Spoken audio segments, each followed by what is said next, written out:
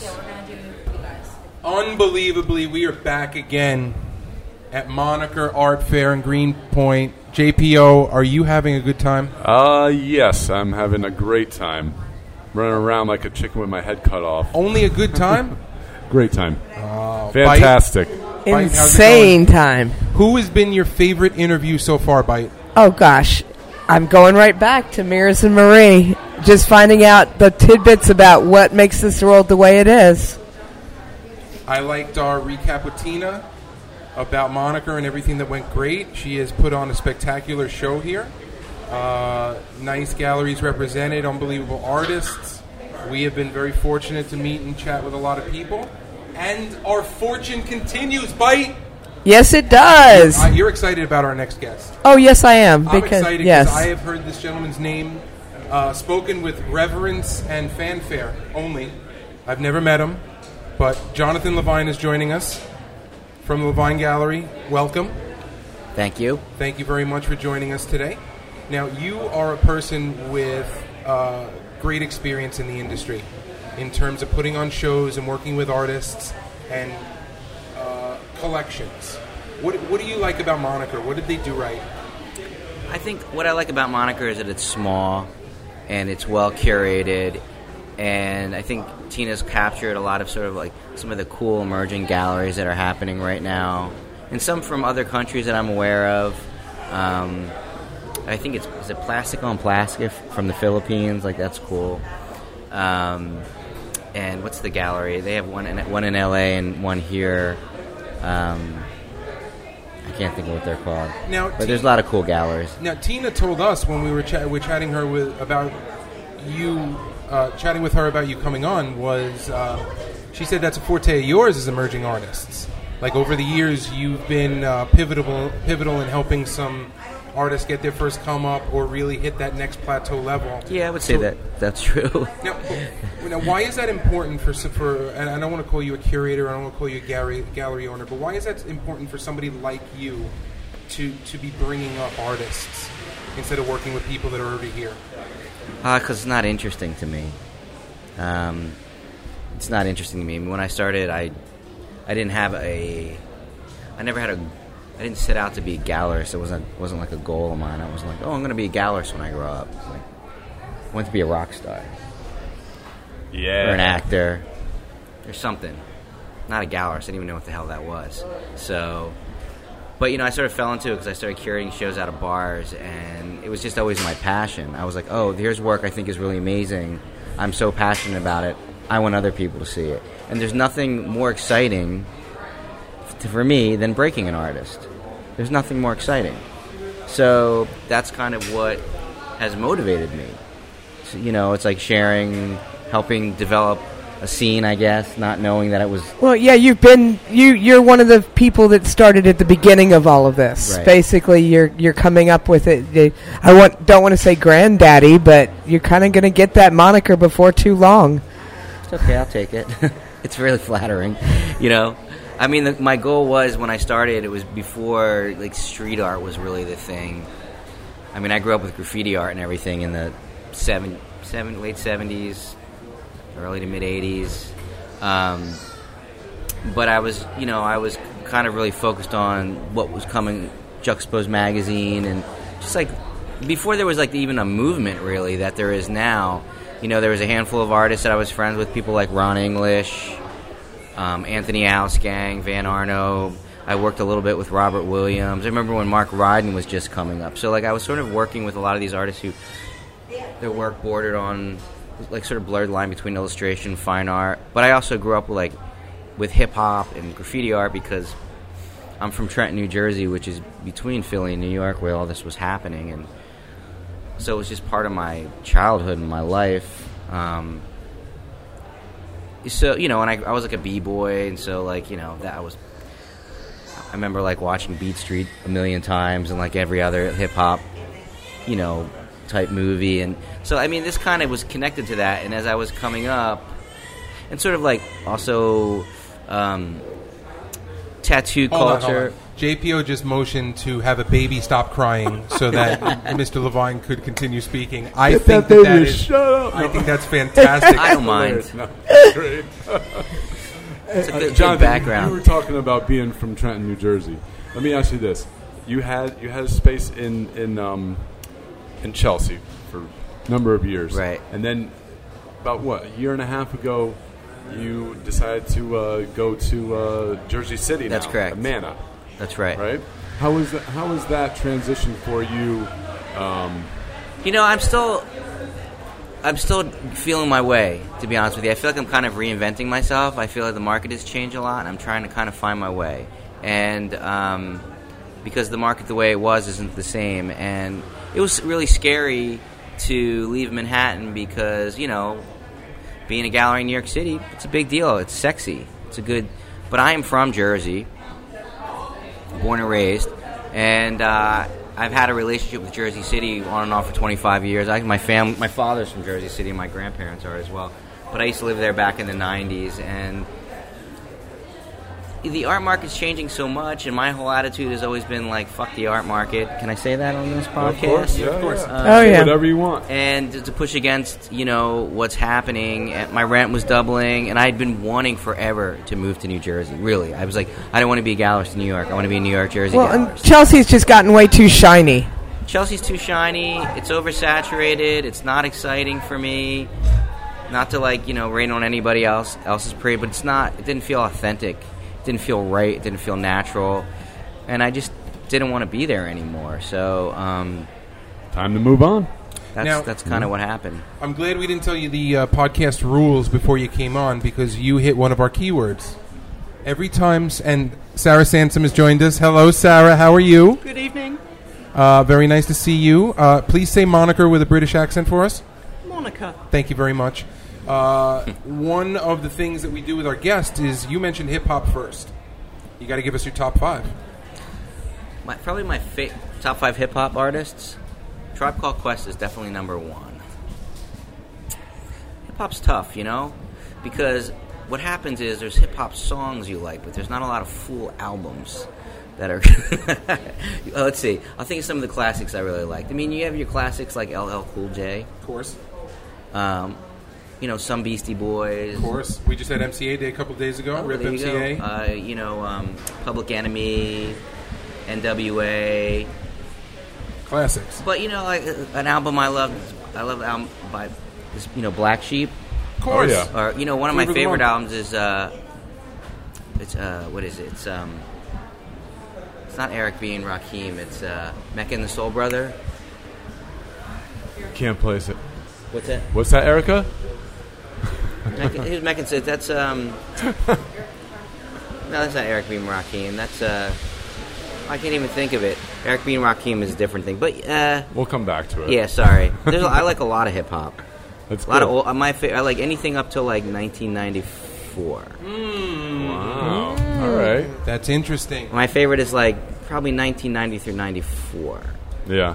Even like though I pe- grew you up like on peaceful 80. hip-hop. Pete Rock and CL Smooth, that's what I was, I was There you thinking go. about. East Coast hip hop. Specifically East Coast hip hop, you know, Thank you for Leaders of the New clarifying that. School. But like, I don't know, there was just like jazz, a lot of stuff that was sampled from jazz. You big on the Soulquarians? I don't know this. Roots and Oh, I love the Erykah Roots. Badu and Not really. Eric Badu is something different. D'Angelo and That's the that's R&B yeah, it's R&B. end of it, yeah. I like that stuff, okay, but I wouldn't say that's like my good Philly band was the Goats. Thinking of the Roots, there was another good, the Goats. Talking about bands. Sorry. No, that's fine, man. But talking about bands and talking about music, you're also a drummer. That's correct. And your band is, let me get this right, Cyclone Static. That's right. Correct? You got it. It's hard. Yeah, Cyclone Static. Yeah. Got it. That's awesome. And you're a drummer yourself. Ronnie hits the skins a little There bit. you I go. play the I got a new skins. kid at home, very happy with it. Yeah. He does it more electronic. That's what an E-kit means, electronic kit. Yeah. Oh, that's cool. So, but what kind of kits do you play? I have 3 kits. I have a Yamaha Custom Oak. And then I play on, interestingly, I play on a PDP by DW. No, the little guys. Yeah. No, well, DW is like PDP is like the lower end kit. but DW makes it, which is a higher end kit. Right. So basically, I have these friends that like are sponsored by DW. They're like rock star drummers, and they're like, "Don't buy the DW, just get the PDP. Pacific it sounds just something. Pacific Drum percussion, something like that." Yeah, so it's PDP by DW. So that's the kit I play out on. It's wonderful. And then I also have a Questlove Ludwig jazz kit, one of the I little. heard that's the best one to play out on the road on because it's so easy to throw in the car and set up. Awesome! It's really, really fun to play. Yeah, It's and super it still fun fills to the play. room. You know, when Yeah. you're playing. So yeah, no, I've played in club. You played in small clubs where like you're playing in a basement or something somewhere, and you just don't feel like dealing with it, and so. Favorite story being in that band so far, like maybe a band that you opened up for, or just a Venue. You know what? My favorite show is that we played, and we've gotten opened up for some big bands. We opened up for we opened up for Pieball. I don't know if you know that band. I heard of the. I They're like never a listened to Pieball, but I knew Boston the name. band. We opened for what was that? They were a 2-piece from the '90s. Ooh, 2 pieces are my favorites. You just don't get it. You keep it. Local H. We opened for Local H. There you go. We opened up for this old DC band called Scream that Dave Grohl used to play the drums in. All right, now I gotta make it a little weird. My first concert was in 1991 at Nassau Coliseum. It was a Stone Temple Pilots concert that Local H opened for. I had never known that 2 dudes could get that much sound. Oh, they're out. amazing. Now, I absolutely love 2-piece jazz duos like the Black Keys, Black Ghosts, Yeah, But- White Stripes. but lead bass now. What about I'm struggling with the band name. JPO, lead bass. The 2 guys from England just had their second album out. I don't know. Oh, you're talking about? That's so on the spot. They're fire. What? Is it The Black something? Is another one? The 2 bass players. No, the lead bass and a drummer. Lead bass and a drummer. All right, we'll move on. Give me more. I will. It'll Yeah. come back to me. But what do you listen to today? You know what? I listen to a lot. I go back to things a lot these times. Like I listen to like a lot of early Police.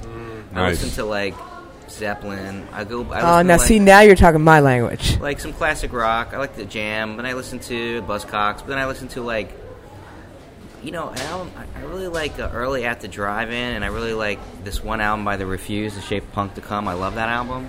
I listen to a lot of old DC bands. Fugazi's one of my favorite bands. Did you like Mars Volta? I wasn't Because a if big you like- Mars Volta fan. Okay. I wasn't a big Mars Volta fan. A I little was too out there for you? It's a little too prog rocky. I like stuff a little bit more punk. I got you. And I know Dave Elich who played in that, but he's one of the drummers I'm friendly with who... The band I was thinking of is Royal Blood. Royal Blood. Yeah, they're Oh, amazing. yeah. They're 2 amazing. dudes, They're lead good. bass, though. They're amazing. Their drummer's a monster. Yeah. Their drummer's Are you going to go see Mastodon? Talking about good drummers. Mastodon with Primus at Coney Island? No, I mean, I've seen Mastodon. Yeah. I know... What's his name? Brant. He'd kill me. He's one of my collectors, actually. No shit. Yeah, those guys are. They come out. They've been out to the gallery. They're art people. They had AJ Fossick do one of the record covers. Who's an artist I work with. Nice. And I can't think of the other artists. My friend used to actually own the label. My friend owns this label, Relapse, and that was their first label. And I know the artist who did like their first album covers. Hopefully he's not hearing this because I can't remember his name. He's a really That's okay. sweet guy. Shout Philly out to guy. him. Shout out to him. Yeah. He did like the Whale on the cover. They're an amazing band. Yeah. So let's bring it back to art, if that's okay. Yeah. Yeah, we can talk about music after. No, we can go music all night. Yeah. So, my question, JPO, and I'm sure you would like to know this for purely selfish reasons, but how does a person get covered by Levine Gallery? How does a person jump onto your awareness/interest level that would make you want to put on a show? What are some of the things? Well, how it happens for me is, it happens for me in a variety of different ways, but I'm always surfing, just like everybody else, too much, actually. Nowadays, it's all Instagram. But sometimes I see something, I'm like, boom, I'm like, wow. And the other times I see something and I'm like, okay, and I see it again, and it slowly starts to, like, Hit you in sink the head, in my yeah. brain. It's got some, like, kernels in it. It's like an English muffin, right? Nooks and crannies. Nooks and crannies in it, right? But it sort of like resonates with you very slowly. It could take a month, could take a year, could take 3 years. It's like you're getting advertised to. And It's interesting, actually. For example, there's what's her name? Evelyn Gillian, right? I think she has some pieces in this. She is going to be doing a show with me next year, and she had applied to my competition. Yeah, tell us about that competition a little bit. So I have this competition called Delusional. Right. I started it last year. This is my second year. And it's basically, I just took the idea of the open call, and I try to put it on steroids. So instead of it just being an open call, we have like multiple prizes, and we try to give artists a lot of exposure, and I'm trying to build it into a larger and larger thing to kind of give back as much as I possibly can, and maybe even turn it into like kind of an artist network too, and do multiple competitions throughout the year. Right. Trying to kind of create something new. Yep. So this year, it's our second one, and you have a great cast of judges, by the way, too. Brooklyn Street Art guys. We've got Evan Pricko, the editor of Juxtapose. We've got Yasha Young, director of Urban Nation. We've got Jeff Soda, the artist, and Tara McPherson. Wow. As well. So heavy hitters. Good, really good jurors. We've got, our prizes. One of the prizes, first place is solo show. Second place, you get to be in a group show. Third place, we do like an online marketing campaign. We end up doing a lot more than that for all these artists, though. And the deadline's coming up soon, too, right? Yeah, May 20th. Okay. We're also giving away $5,000 in cash, $25,000 and $1,000, and there's a people choice. That's a people's choice. So the people can vote and get involved and choose. So they can be like, oh, those jurors, they don't know what they're talking about. It's like, well, then you get involved and you vote. And you help decide. So artist listeners... Bitch. That's right. Right? Like that. Yeah, because people always complain. I'm like, well, here's your opportunity. Yeah. I'm giving it to the public. We're trying to we're creating a lot of things on a lot of different levels. Liquitex is giving away lots of prizes and a variety of other art-related companies. So I'm excited. Excellent, as you should be. Thanks for asking me about it, too. Yeah. Everybody's excited. So artist listeners, submit your artwork to Delusional by the 20th. So I have a question. Any young emerging artists we should be watching for that have caught your eye, whether here or in the last couple of months? I was just mentioning, was I saying her name? Jillian Evelyn. I'm so bad with names. I'm working with someone, I can't remember her name. Let's see. I'm really excited about this artist I have coming up in a couple months. I got a bunch of really good artists. Ben Tolman, I have in a couple months. This artist, Ronald Gonzalez, who actually got third place in my competition. I ended up giving him a solo show. Cool. Let's see. Hard for me to... Let's jog your memory. Ladies, what was your favorite show at Levine Gallery over the last couple of years? Gosh. Well... I said ladies. And you also said you didn't want to be on the podcast, so don't sit in the back and scream out answers. Well, I know. Sir, I wish you would come talk to us. I love your stuff. I want to ask you about your goddamn stickers, fucker. Anyway, back to Mr. Levine. Well, ladies. I know mine simply because of a single piece of artwork. I'm a huge fan of Dylan Egon. Oh, really? And, that's how one of the ways I got into all of this was because I have a photo in his book. Oh, okay. And he had a piece at your show of his Quanah Parker with butterflies. That's still one of the most striking pieces of art that I've ever seen. And that's kind That's cool. I love that. Yeah, that was the moment. He's a great artist. And then, of course, when I found out that you have stickers of you as a Teletubby, I was sold forever. I have a few of those, by the way. Jonathan, how do you feel about girls with rhinestones on their foreheads? I think it's a good look. It is a good look. It's interesting. I'm not sure I'd like a whole team of rhinestone foreheaded She looks lovely. people. She's a gem, huh? Oh! All right, Jonathan, before we wrap it up, and thank you very much for your time with us, why don't you tell the listeners where they can find you online, how to apply for the contest, and say something nice. You can find me online at www.jonathanlevineprojects.com. You can find out about our competition by either going to our site or going to delusionalartcompetition.com. We also have an Instagram account. We have a Facebook account for both the Delusional competition and for Jonathan Levine Projects. And thanks for having me. Thank you very much. This was a lot of fun. All right. Ladies, any parting questions for Mr. Levine? Ooh. Yeah, hit him. You mentioned Instagram earlier and how just scrolling through and how that is changing things. Do you feel like that's affected with artists selling directly to consumers through Instagram? Did you say Instagram? Is that what you said? Yeah. Yeah, actually, to be quite honest, Instagram is kind of killing the gallery system. That's what I've heard, and I wanted to get your perspective on that. People probably don't want me to say this, but I'm just a little bit too open about things. But Instagram is kind of killing the gallery system, and maybe it's got its pros and cons. It sucks if you're like a mid-level gallery. Absolutely. That's who's getting affected the most. But it's good for more. It's good for some and bad for some. If you're an emerging artist, it's great, and you're making great work. It's great. If you're an artist who's been around for a while and you've had a good solid career and now it's being undermined because there's an oversaturation of artists, it's not so great. If you're a gallery and artists are selling directly to collectors every day with a DM. That's right. So that's changed everything. All right. We're not wrapping it up. We're going to get into it for half a second. Now, can you get me another drink?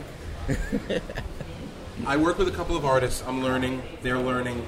I'm very humble about what we're doing. It doesn't make sense to me that if an artist, and I'm making up numbers here, if an artist gets $1,000 a canvas, why isn't that $2,000 in the gallery? It should be. Wait. If they're Oh, because that. Why is that? Because then, okay, so it's kind of like, well, if the artist is selling $1,000 himself, right, and it's $2,000 in the gallery, the collector's going to be like, why would I buy from a gallery? Because I can go. Why would the collector buy from a gallery? What is the what's? I know you said the model has changed a little bit. Yes. What's the incentive to these days for people? Incentive's the wrong word. Yeah. Where's the magic in it? Where's the process in it? Where is the customer service experience in dealing with the gallery today? Well, I guess it really depends. I mean, first of all, an artist may be horrible at dealing with collectors and packaging and shipping their work and whatever, may be really uncomfortable about it. But the other thing is, how are they going to develop and build their career, make their prices go up, get into other, be shown? If you don't want to be shown, if you don't care about being shown, then just stay in the digital world. How are your prices going to go up, and then how are you going to sustain your prices? Well, that's a big deal, because a lot of artists, whether they have the talent to take their art up incrementally as time goes over, everybody needs a pop, and everybody plateaus and needs help when you plateau. So it makes sense to me that the right hand-holding in a gallery today is probably more valuable than ever. Maybe, but it's harder to be a gallery and make money because you're competing so much with so much. And then, you don't even know, like, artists you're working with, you don't know whether they're selling privately or not. You have no idea. And it's very hard nowadays the old system was there was, artists had to go through galleries and they had somewhat exclusivity with them, and the collector had to go to the gallery to get the art. So it's kind of like, if you're, for example, a better thing to compare it to is always to like the retail world. So, say you have a designer luxury product, let's say like Louis Vuitton or Prada or something like that. Louis Vuitton and Prada is only selling through their own stores or through, like Bergdorf Goodman or something. I don't know, whatever. They're not selling at Target. So like, you have to use the same sort of like business model for artists. They just can't sell to everyone. Their prices can't be all over the place. Like nowadays, everyone's like, retail as a whole is hurting. It's kind of like you go into a store, you're like, oh, I see this pair of jeans, but you know what? I go on Amazon and get them for cheaper. It's all about the experience now. Mm-hmm. That's why the pop-up is king.